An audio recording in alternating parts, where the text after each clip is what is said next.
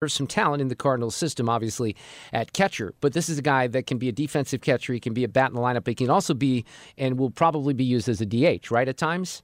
Yeah, and I don't know how much he'll be used at DH early on. I think occasionally, but I would suspect that the Cardinals are probably going to find someone who's kind of a primary DH for this upcoming season, and then you give Contreras a day off behind the plate, just like you give Goldie a day off from the field or Arenado a day off from the field, and you put him in there.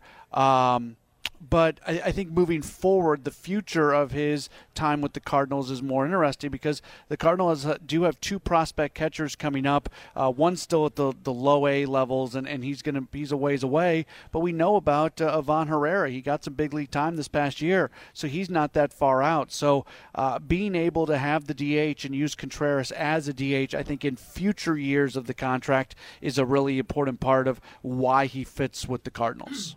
We really need new phones. T-Mobile will cover the cost of 4 amazing new iPhone 15s, and each line is only $25 a month. New iPhone 15s? It's better over here. Only at T-Mobile, get 4 iPhone 15s on us and 4 lines for $25 per line per month with eligible trade-in when you switch.